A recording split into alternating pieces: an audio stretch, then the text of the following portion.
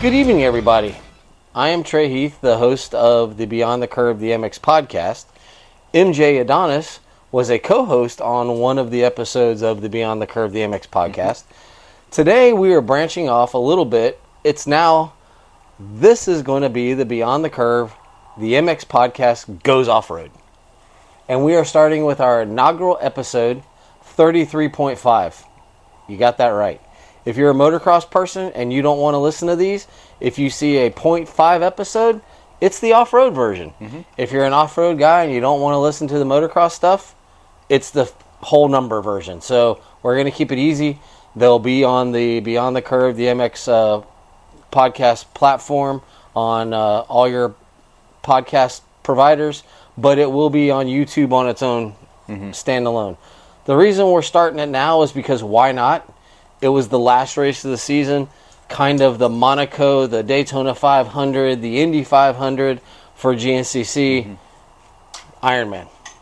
And MJ raced there. So we're going to talk about Ironman. We're going to talk about GNCC, the year in review. We're going to talk about maybe some of the highlights, lowlights, anything that we want to touch on. But MJ has to lead that conversation because he actually does the races. I'm just a fan. So, MJ, how was Ironman this year? Well, Ironman was very good. The weather on race days, both race days, was perfect. I don't think we could have asked for any better. Friday was a little soggy. It was raining a little bit throughout the day and overcast. Soggy. I heard they had to tow people in almost. I think they had to tow a couple people in, but it made conditions on Saturday and Sunday absolutely prime. I don't think they could have gotten any better because there was no dust and there was no mud other than the creek crossings, of course, which that's a given whether it's dusty or not. So there was no dust, and like I said, there was no you weren't getting a lot of mud in your face. I don't think conditions could have gotten any better, like I said. So Ironman as a whole, perfect. I think there a lot of people. GNCC, I believe, said that they approximated 50,000 people to have been there throughout the weekend this weekend. That's just crazy. An unfathomable amount. I mean, that's like if you fill every seat in a college football stadium, in some of those stadiums, or even an NFL stadium, depending on the stadium, that many people are at a GNCC race, which on average probably pull, which you can correct me here if you might have a little bit more research and knowledge on it, probably pull anywhere between 10 to 20,000 a race, if even that high, probably maybe 10 to 15. With families and not 10 to 15,000 racers, but I will say there was close to 500 racers in just my race alone. I believe that the final total was 480 something, I think. And a lot of quads going around. That is a lot of quads going around the track. But I believe on Sunday, between the 8 o'clock race and the 10 o'clock race, there was over 1,000. Wow. Just between those two races, there was over 1,000 racers. Why does that race draw so many people? I think because you don't race the Ironman track. No. They're just there. I mean, at the end of the day, there's probably between 2,000 and 3,000 racers there. So what are the other 47,000 people there? They're there to party. At the end of the day, that's what it is. It's kind of like Snowshoe. Do they still do the concerts? They do the concerts. They do a concert Friday night and Saturday night. I can't remember who they had playing this year because, of course, I was asleep in my hotel room getting ready for the next day. But it's just a big party. Not as big of a party as Snowshoe. You don't see people walking around with cases of beer and stuff like that. But I believe it's I want to say maybe the nostalgia of it, just because a lot of championships come down to the final race. I remember in 2014, Chris Borch and Walker Fowler coming down to the last corner. They were T-boning each other going into the corners. So I think there's just a lot of it's action-packed racing, and I think that brings a lot of people into this race in particular. Yeah. I know on the motorcycle side, I mean, kind of a surprise winner, Josh Strang. Yeah. He's still racing. Yeah. He won. On the quad side, Bryson Neal. On the sport bike side, Bryson Neal got the win plus the championship, right? Correct. I believe he locked it up the last round, though. Okay. But he did also, of course, win the overall. And then on the morning 4x4 pro side, man, local guy, Brandon Frazier, 3 points away from a championship. Mm-hmm. That would have been pretty cool to see, but not a bad year. Not a bad year at all. On a basically a shrunken side-by-side. I mean, yeah. Side note, we live near one another. And today, I heard something crank up. And I said, Zach, did you click the button on your truck? Because it kind of had the dull roar. And he goes, dude, that's a V8. And I was like, nope.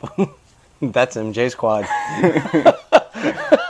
But it's just a beast of a machine. So those 4x4s are beasts. But an overall good weekend. I know the lady that won the championship, she also won the race as well. Jessica Elioff.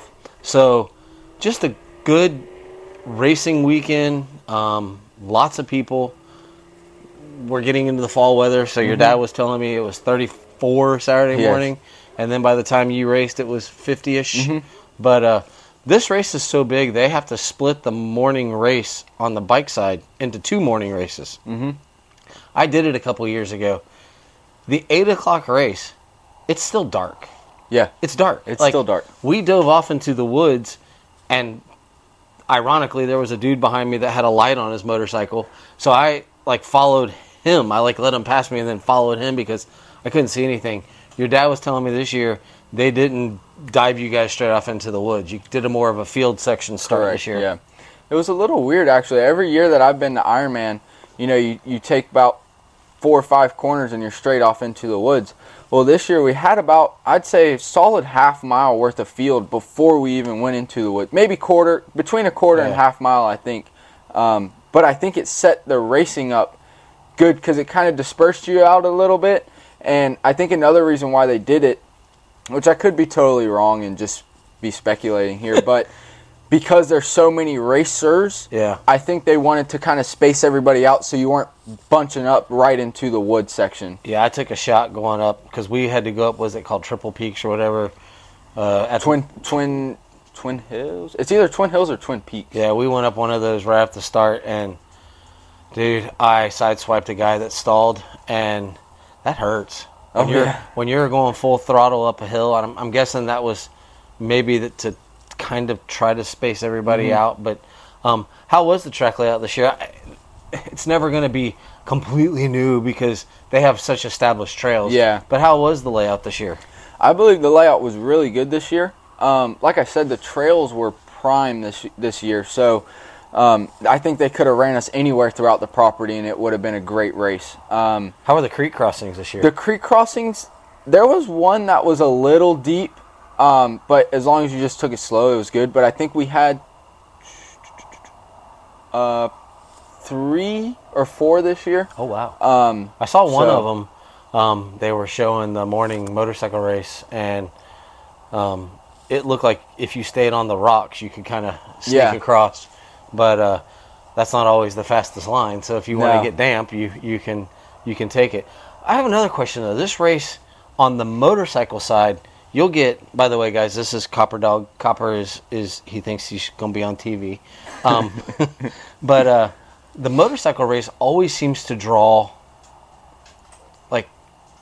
stars. Okay. Justin Starling came out and raced. Jason Lawrence, who hasn't raced in 13 years, came out. For some reason, people still care about him. I don't know why, but people still care about Jason Lawrence. Jamie Guida from Vital MX came out and ran the 45B class. And you always get these guys that come out. Does that ever happen on the quad side? Do you get like stars of yesteryear or people coming out that don't normally ride? Yes and no. It's kind of people in the sport that used to race, but then opened up their own business in the racing industry. Like a big one this year was Ryan Smith, who owns B&R Motorsports. He raced this year, and they typically come out firing the first lap or so. He led the overall the first lap, and then just right to the back. But we don't really have these like MX guys that come over and race. Yeah. You know, it's not like it's a big crossover like you'd see in like a TV show or something. It's typically guys that are already in the sport that may have used to have raced and now they're back. A couple guys, I think there was a couple more. Like I know a couple years ago, well actually I think this year, Mark Notman, who is Walker Fowler, Hunter Hart, and Josh Merritt, and probably a couple other people that he does some side work for. But he raced, I don't think he raced the entire one because obviously he has to get Walker ready for the PM race and his other riders. But I believe I saw his name in there. So it's just typically people in the sport that don't race the entire year, and they come out here. Yep, exactly. Yeah. I will say last race, I believe it was last race at the Buckwheat 100, Joel Hetrick, who was the motocross guy. Yep. Yeah. I think he's 3 or 4 time AMA Pro Motocross, ATV MX Motocross champion. He came out and raced, and he actually did a decent showing against the Wood guys. I mean, he was top 20 overall coming from the MX side. So, you know, just stuff like, just people like that. Well, how does it make you feel? I know you don't get, like, I didn't get to see any comments from like a Joel, but Justin Starling said, man, this was brutal, but it was also fun. Mm-hmm. And he's already trying to see if he can do some more next year. How does it make you feel? I know you're on the quad side, but how does it make you feel when kind of like the off-road world out west is starting to grow? There's always been this GNCC, but people are doing them now, and it's kind of like, hey, this isn't so bad. How does it make you feel like you get a little bit more publicity and news because, like, there's a big push out west for the NEPC or something, and then they got 2 different series going out west where guys are like running pro classes and making a living. Yeah. How does it make you feel to see that respect from a straight up professional motocross guy? For me, in my mind, I think it's pretty cool.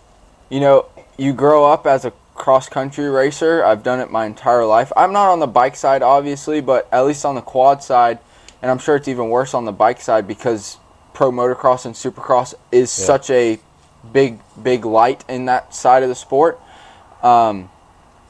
Where, you know, you grow up and these MX guys, they don't really come out and say it. Well, some of them do, but they almost think less of you because you race cross-country, you don't race MX.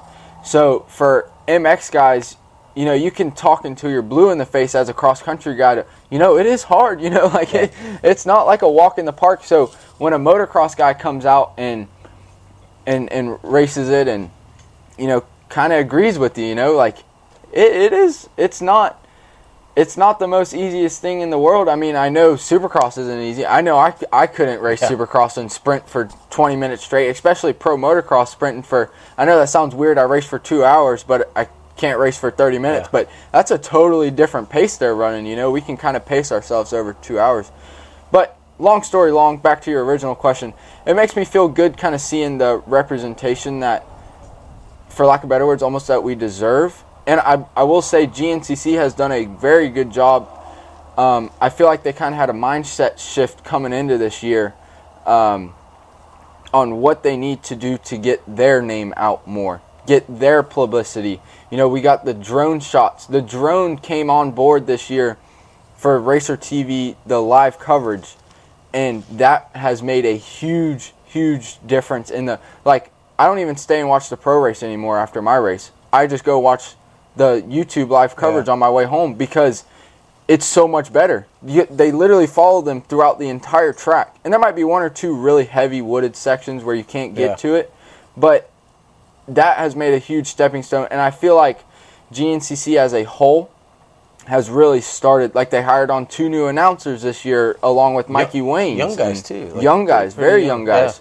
Yeah. And they do a good job. And you don't get a lot of, like, when I was watching your race, they have the broadcast going. They're sitting at the booth, and I think there was only 188 people at that time listening. But if you go to a local motocross race or you go to an amateur national, unless it's Loretta's, you're not getting a play-by-play broadcast of the 65 race. And you guys were getting, like, they're talking about what's going on. They're talking about, you know, who's leading, and they'll run through the reason. It's not perfect, but for God's sakes, there's 13 or 14 classes running at one time. And at least they're trying. Yeah. Where in previous years, it was just the afternoon race, and that was it. And that's it. And, you know, we don't really get the video coverage. It's impossible. Exactly. I mean, how long was your track this weekend? I mean, my track was, I want to say upwards of 10 miles, I think. I mean, think about that. They got the drone coverage, which is awesome, and I don't know who these drone pilots are, because motocross this year nailed it. GNCC is nailing it with the drone. It's like, I don't know where these guys have learned, fought. It takes insane skill to be able to do that. They're really good. And I know there's guys that can fly through my house in their drones, so I'm not doubting. But these pro motocross guys and GNCC guys that have mastered this craft, they're really good. And the coverage for a sport that is between 10 and 13 miles on a track, that they're able to cover it, and the announcers can announce what's going on. Exactly. Because there's, 2 or 3 checkpoints per lap. Yeah. They can kind of keep up with stuff. And but no, I just, from a guy who does it at the level you do it, which, by the way, congratulations, you're moving up to A next year. So you'll be 4x4A, get to move up another step in the line. It's cool it'll be fun to sit down and talk. And yes, we will also talk about the bike side of it too, because we both like that side of it. We will talk about the races. But that being said, we started this on the last race of the season. Why not? Because there's an off season, which this weekend there's an FTR race in Bartow. If you're around town, come to Bartow, 80-foot road, Cox Road, I think. And I think it's right off Cox Road. Right off Cox Road on 80-foot road there, and they'll be racing all weekend, literally Saturday through Sunday, nonstop. $20 per carload. Yep. Bring as many people as you can. Have a clown car full. It's $20. $20. You get in, and you can watch some pros, lots of amateurs, on all different kinds of bikes and quads. But this weekend, and you were going to do a little fun thing this weekend. You were going to ride the motorcycle and the quad. But you have gotten the opportunity. Explain to us Mideast, which is a sub-series. I'm going to say this, a sub-series of GNCC. Yeah. They never race when GNCC races. They always race on GNCC off weekends.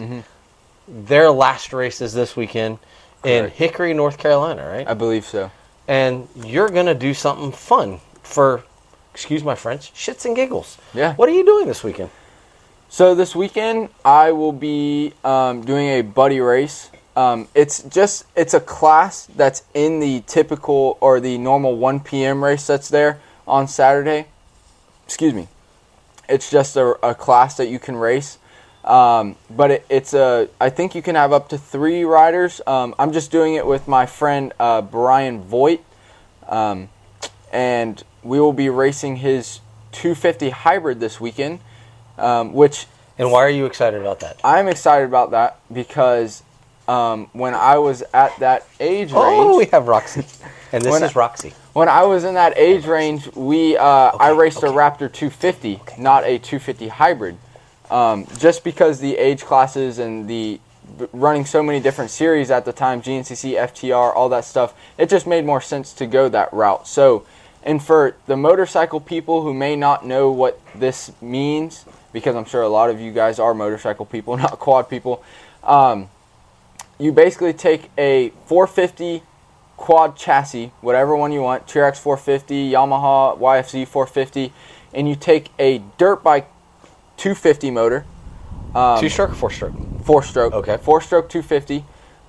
You can also do it with a 125, but the thing with the 125s is the clutch doesn't hold up with the extra weight of everything. So you're smoking top ends and clutches. So, but you take a 250 out of a 250 motor, harness, all that jazzy stuff, and you put it in a 450 quad chassis. Because the reason why you got to do that is, you might be big enough to race on a 450, but you're not old enough. I don't know what the rules are for dirt bike, but on a quad, you can't race a 450 till you turn 16.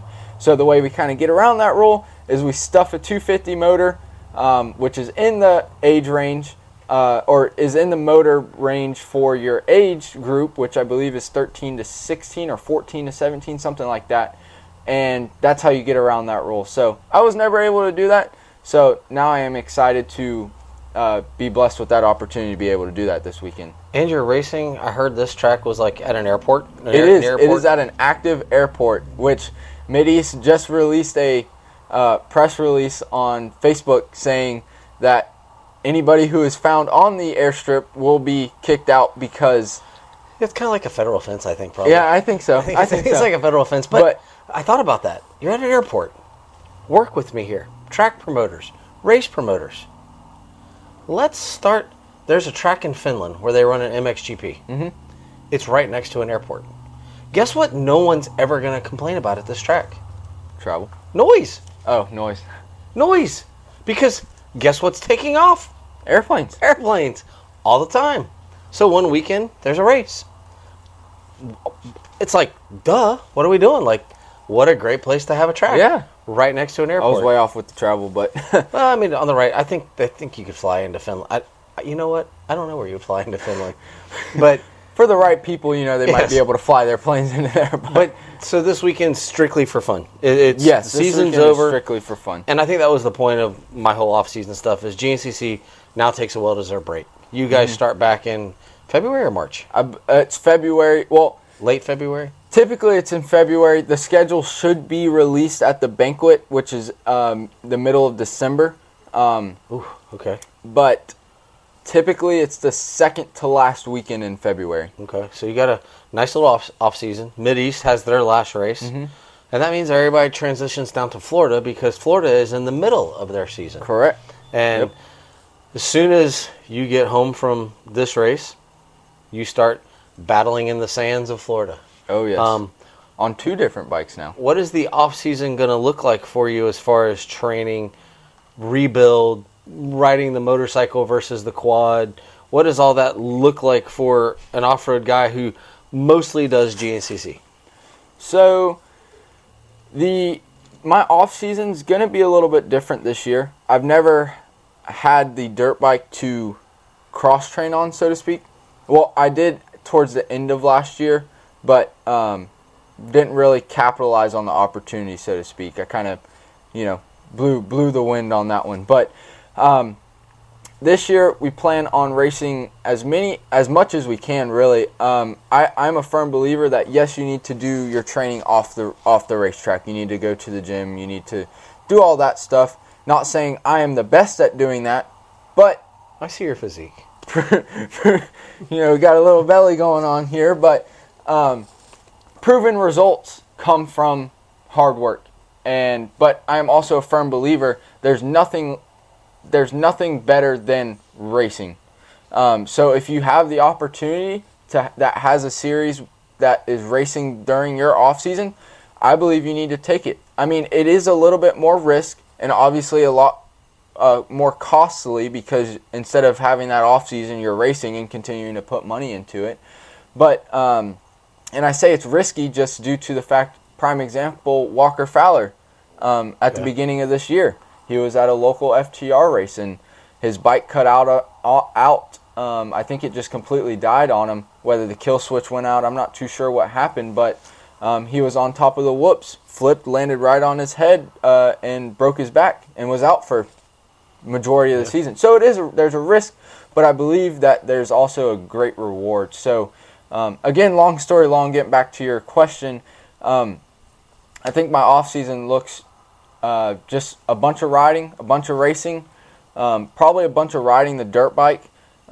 Big reason in that is it's a lot more cost effective. When you have these big machines, especially on a 4x4, if something goes wrong on them, they're very expensive to fix. Not saying that motorcycles or dirt bikes don't have their moments. You grenade your engine, then you're $3,000 right there. But on the 4x4, you blow your front diff out, there's $1,800. You blow your rear diff out, that's $2,100. You blow your transmission, well, you're buying a whole new transmission at that point. So it's a lot more cost effective to cross train on a dirt bike. And I think another person who has brought that to light is Cole Richardson, who just finished number 3 on the season in XC1 and overall on the quad side. He has been cross-training pretty much all year on a dirt bike. And I think it's really been paying off, not only literally paying off for the pocketbook, but also in his riding and training. Like, he even raced Ironman this year. After his race on Sunday, he went out, after his race on Saturday, he went out back on Sunday and raced his dirt bike in the 10 o'clock race. Oh, did they let him? I didn't know you could. Mm-hmm. Oh. I don't know what class he raced, whether it was industry or sportsman. Yeah, sportsman or something like that. That's cool. But well, I mean, you can get hurt. I mean, you were talking. There's a few points you touched on. One, if you could see, there's a dirt field out here. Mm-hmm. You can get hurt out here. Oh yeah. We've had injuries out here, and so yeah, if you're on a piece of powered equipment or an animal with its own brain, yep, you can get hurt. Economically, I think the bike. I mean, honestly, I think you're going to get to see the track completely differently. Mm-hmm. You're not going to forget. Formula One drivers don't get to practice in Formula One cars. Correct. Very often. Yeah. They have some testing. They have different things. Most of the time, IndyCar drivers, they're driving prototypes. One of the guys I just listened to, he's going back and doing some karting because he loves karting. And he's going to go do some karting just to work on smoothness of corners. I don't think that cross-training thing, we all focus so much about you need to be on the bike, you need to be on the bike, you need to be on. Well, guess what? I think I could, if I was a good mountain biker, I could go downhill mountain bike and probably get something out of that for my dirt bike stuff. Absolutely. So I think economically it makes sense. Why not go have some fun? Like, you're not going to go Baja. Well, maybe you will, but you're not going to go Baja and, like, try to hurt yourself. You're going to work on technique, which you might take something of that back. I know your quad's the size of a couch, but you still have to try to squeeze it. Well, guess what you're going to have to do on that bike? Squeeze it. You're going to have to squeeze it. Well, if you can get the habit of doing that, maybe it'll be better when you hop back on the couch and go zoom, zoom. So, and I don't mean zoom, zoom. I mean like, brah, brah. So it's not even a 4-stroke. It's like 4-stroke is like, the 2-strokes like bing, bing, bing. 4-strokes like, brah. This is like, just like a V8. Yeah. But I think that's good, and I think it's good. I do believe the seat time, we can't really call them gate drops. What do we call them? Flag waves? Like what? I guess. What at FTR, it's a horn. Horn blows. Horn blows, flag waves. I mean, we can't really say gate drops because we don't really drop a gate. But so will it be pretty exclusive FTR through I guess November, December, January? And when does Mideast start before? Is there like a preseason Mideast race before? There is typically a Mideast the week before GNCC, and they try and plan it to where it's at the same property every year, which is about 5 minutes down the road from the GNCC, the first GNCC. So they're all kind of intertwined. GNCC and Mideast, like you said, it's kind of a sub-series. Like Ricky Towery, he is pretty much the guy at Mideast. Yeah. So, and I don't want to say that derogatory. It's a great practice session. No. And it is a great series overall. Yeah. Like this weekend for the quads, which I will look it up before the end of this podcast, probably when you're talking about something. But I believe the quad payout for this weekend overall, I want to say is $3,000 for first place. $2,000 for second place and $1,000. That may be on the dirt bike side because I know the dirt bikes is higher payout. So I could have got them mixed up here. So I will look it up before we end this podcast. But that's another thing that Mideast does is they do regular payouts so it's bringing people to the track. I have no ties to FTR, and if you do, then I do not speak on behalf of you. But I think that's what FTR lacks is the FTR is a huge series. It's a great series. It's massive, yeah. But I think they lack the, number one, publicity, and number two, if you want these high-profile riders to come down and ride your series, which at the end of the day everybody does, because it brings more publicity, brings more people in. You need to, that's how these guys make their living.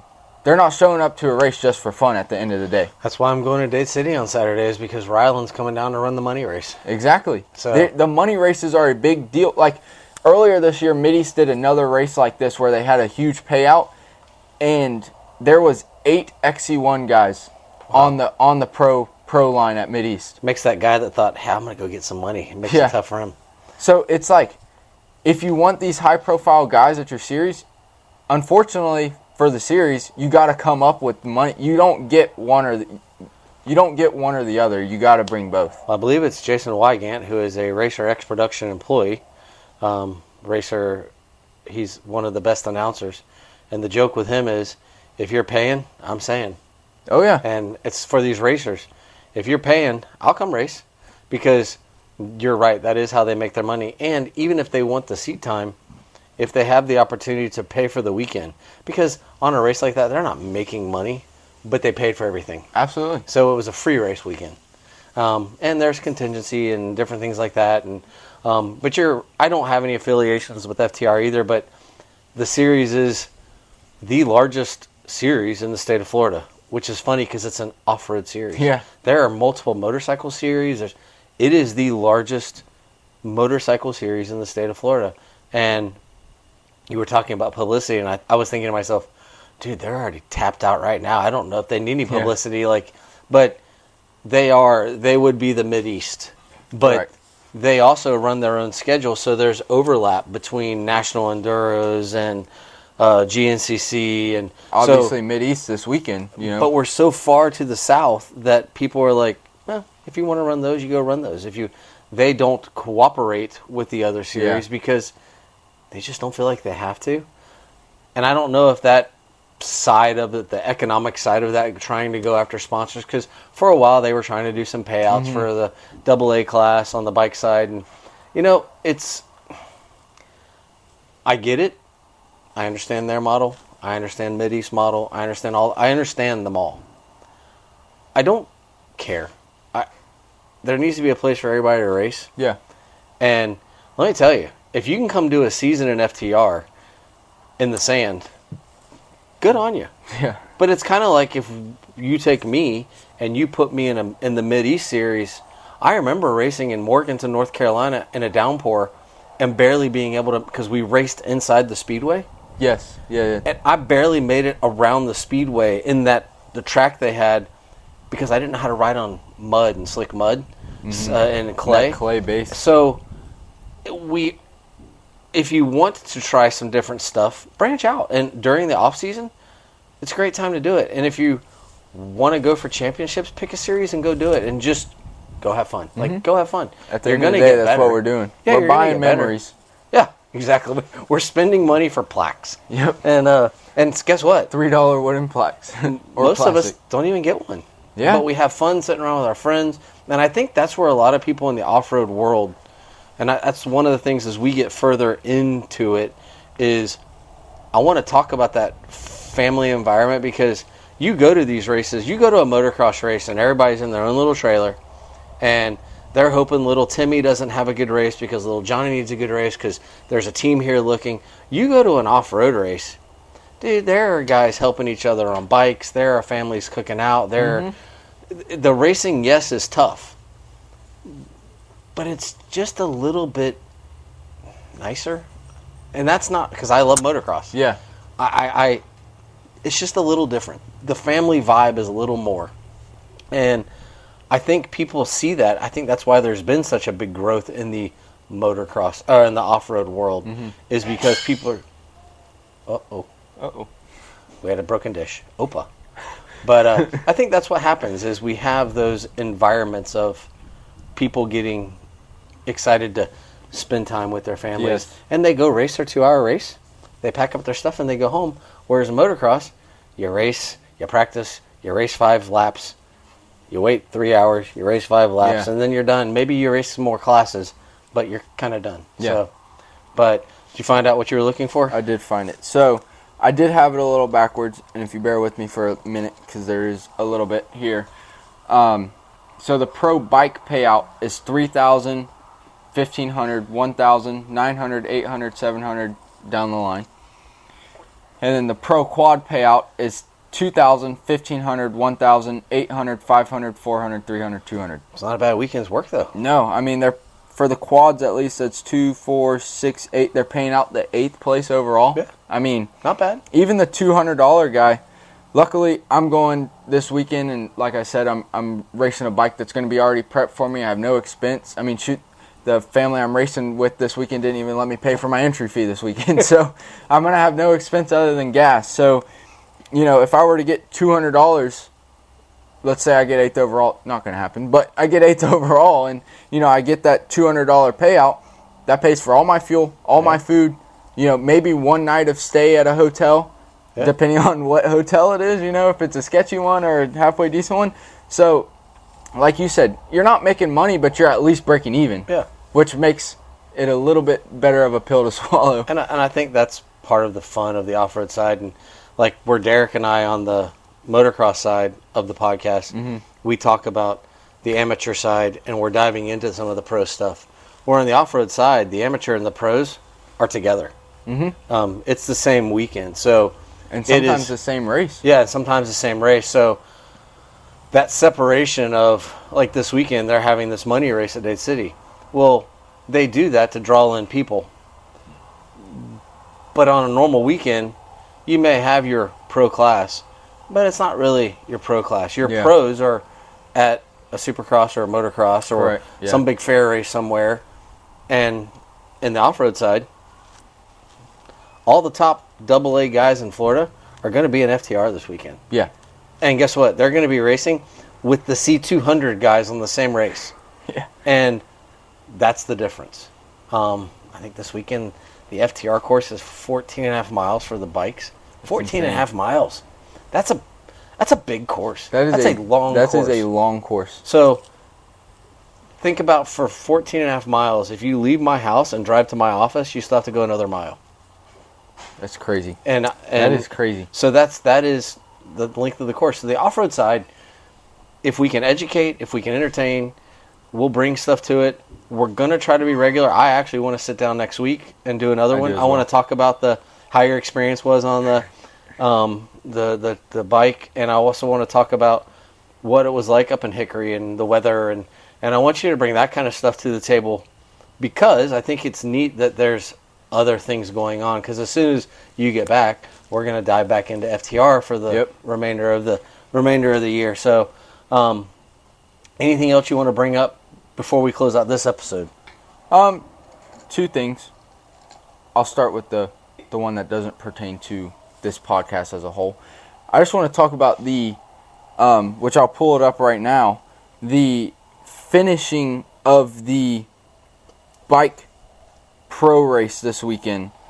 If you look at the XC1 guys, they all finished within, so first place finished, which was Josh Strang, and then Stu Baylor finished 1.1 seconds behind Josh Strang. Ooh. Johnny Gerard finished 0.5 seconds behind Stu Baylor. Whew. Grant Baylor, who's Stu's brother obviously, finished 2 seconds behind Johnny Gerard. And Ricky Russell, who I want to say was out for some of this season with an injury, finished 1 second behind Grant Baylor. So they were all within 10 seconds of one another? Yeah, basically. The XC1 line was. And what was the time? What was it was 5 laps or 6 laps? So it was 6 laps, and they were, I think it's on a different page. Let me get it. They raced for 2 hours and 41 minutes. 2 hours and 41 minutes, and they were within 10 seconds of one another. So Josh Strang finished at 2 hours 41 minutes even, and Ricky Russell, who finished 5th, finished at 2 hours and 41 minutes and 5 seconds. So they were all within 5 seconds of each other. I have a question. I thought, and this is where my naiveness. There you go. Naivety. I don't know. I've never been able to say that word. I thought they had to run at least 2:45. That is a possibility. I don't know the bike rules. I know the quad rules, I believe, is at least... I think the quad is at least 1 hour and 50 minutes. Okay. Because our race is 1 hour and 40 minutes, the AM race. We have to run at least an hour and 40. Okay. Which we ended up doing 5 laps this weekend, which kind of surprised me.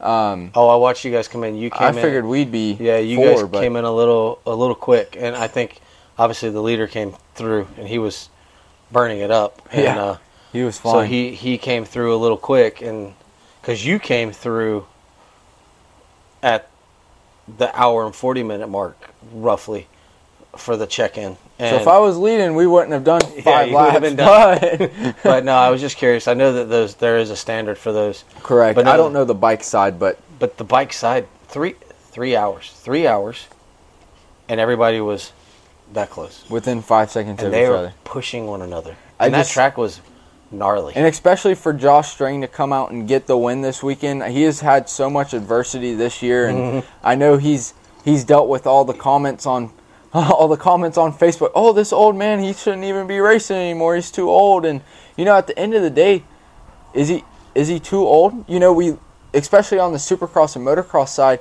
we're kind of seeing a shift here. Yeah.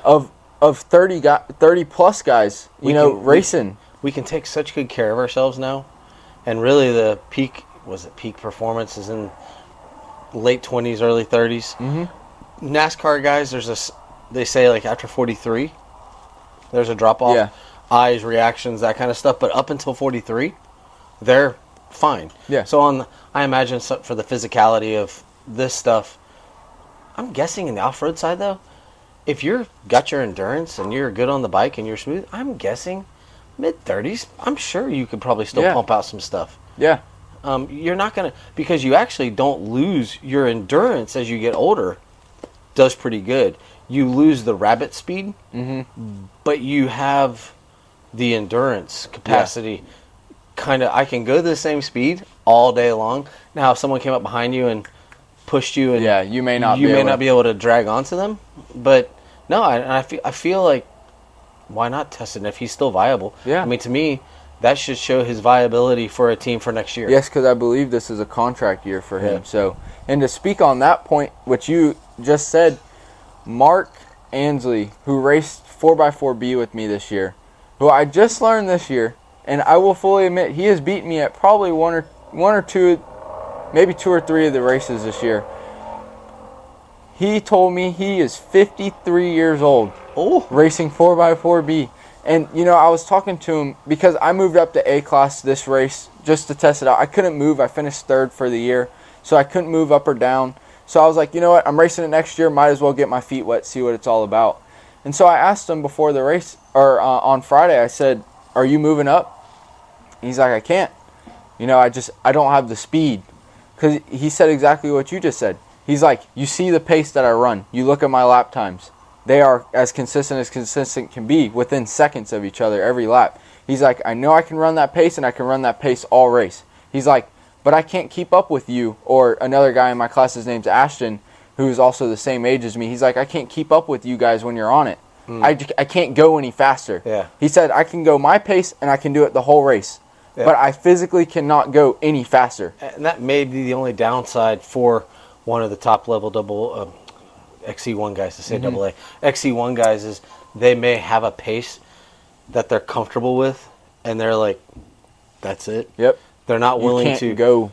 Or they're not willing to risk it anymore. It's a mental thing. I think it was Justin Brayton's like, dude, I don't want to have to do this quad. I don't want to have to do this quad.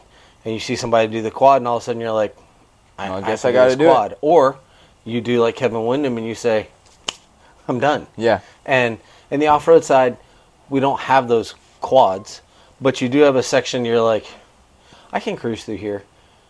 And you look at some young kid, he just goes, pop!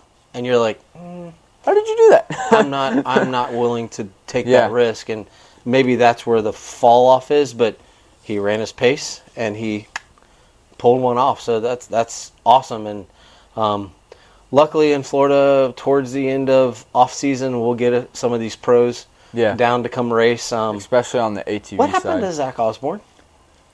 He did one lap, and that was it. And I don't know if he's still battling, because at the last FTR race. But he didn't do very well. But then they went down to the Moto Bros for the Gold Cup race, and he smoked everybody. So I'm don't know not what's too going sure, on. but I know. Excuse me. I know next year it's written in his contract he does have to move up to XC1 next year. Yeah. So even though he's done so poorly in XC2 this year, I know he's had his injuries and stuff that have taken him out, but even though he's done poorly, he does have to go to XC1 next year, which I'll be curious to see what happens because he is riding the Yamaha. There is no midpoint between 250 and 450. If he was on the Husky like he was, he could maybe ride the 350, get away with it, because everybody says he's such a good 250 guy. He's not a good 450 guy. Ironically, he got the 450 motocross championship, but everybody says he's better on the 250. So I'll actually be very curious next year to see what he does. Now, this is a tangent. What he shows up on.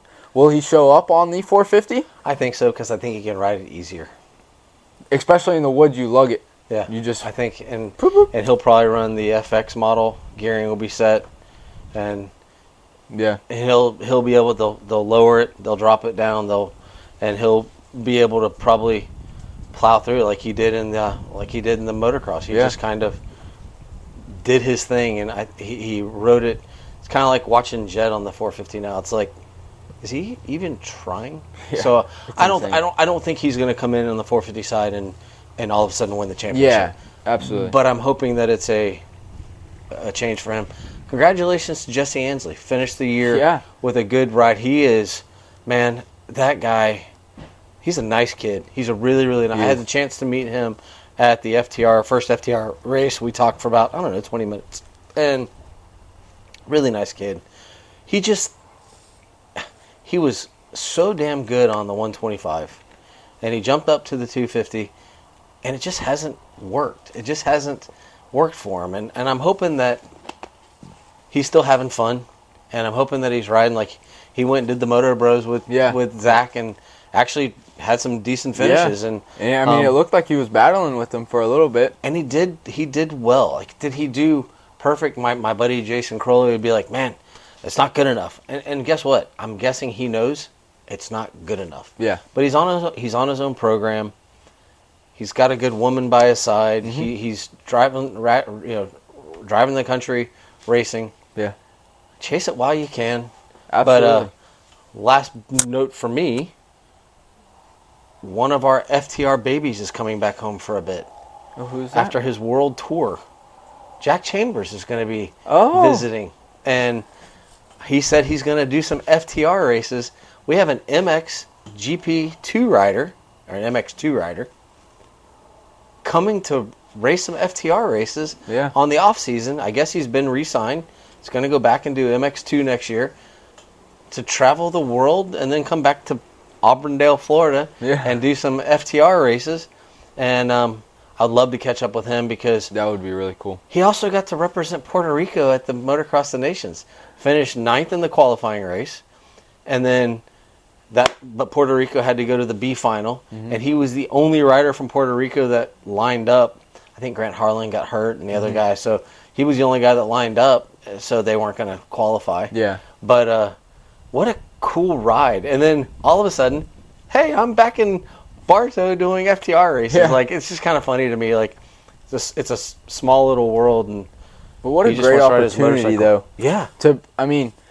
I'm not sure of his situation. I'm not sure if the team's paying for stuff or if he's having to come out of pocket. Mm-hmm. Which, at the end of the day, it's fine either way. You're still getting the opportunity to travel. Because I believe the way the MXGPs work is there are no privateer efforts. I believe you have to be on a team. Yeah, you have to be on a team. team. So what a great opportunity to be able to, whether you're having to fork out money or not, be able to be on a team to, have the opportunities to travel the world racing your dirt bike. So, I mean, I wouldn't be too upset if I got to do that.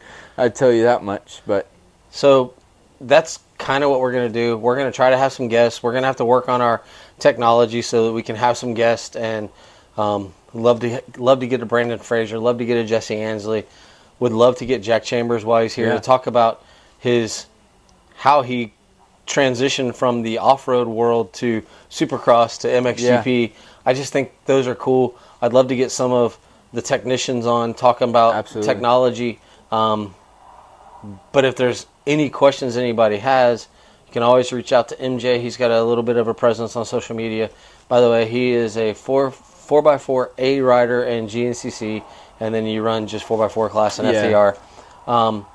For those that don't know, on the side, I am a 51-year-old low-level B rider. I did FTR, GNCC. I've done a couple Mideast. I'm going to do as many national enduros this year as I can, but my partner and I have sponsored a supercross rider for the East Coast, so there's going to be a lot of travel with that. So I'm going to get to see the backside of the supercross life this year from the privateer pits. But so I understand the off-road side. I enjoy the racing. I more enjoy the attitude, not the attitudes. I enjoy the people and the personalities of the off-road world, the racing world. So MJ is going to be my eyes and ears on the ground, and then hopefully we're going to set up some interviews. Hell, we may even do an At the Track podcast one day. That'd be cool. And just sit around with people and throw the microphone around and do it that way. But we just wanted to get it started. Like I said, this is the first episode, the inaugural episode, but it's going to be titled 33.5. So our numbering will follow the MX Beyond the Curve podcast numbering. So that being said, this is my second podcast this week already. Busy man. Busy man. Busy man. For MJ Adonis. By the way, we don't have any sponsors. It's always brought to you by Michelle and Trey Real Estate. We don't have any sponsors, but is there any personal sponsors before we leave? Because you do get represented by companies. Is there anybody you want to shout out before we leave? Yeah, so absolutely. Fresh off the gate, we're wearing DeRisi Racing, Santo, James, Glenn, the whole crew over there. They're a big help with anything. Anything quad related. I'm not sure if they dabble too much on the dirt bike side, but anything quad related, they're actually going to be, this hasn't really been released out yet, so what better place to release it? They will be hauling my bike to and from the races for me next year. I will be almost on a factory program funded by myself and some other it happens personal in the sponsors. World. That's fine. So that'll be really cool. DP Brakes, of course. They do dirt bikes and quads, so anything you need brakes wise. I believe they also do clutches as well, but of course they're more known for their brakes. And just Fly Racing, just a bunch of miscellaneous people. Everybody that helps out the program, a lot of personal people near and dear to me that help me out that maybe don't want to shout out, but you can pick a couple sponsors each week. Yeah. And you can highlight them.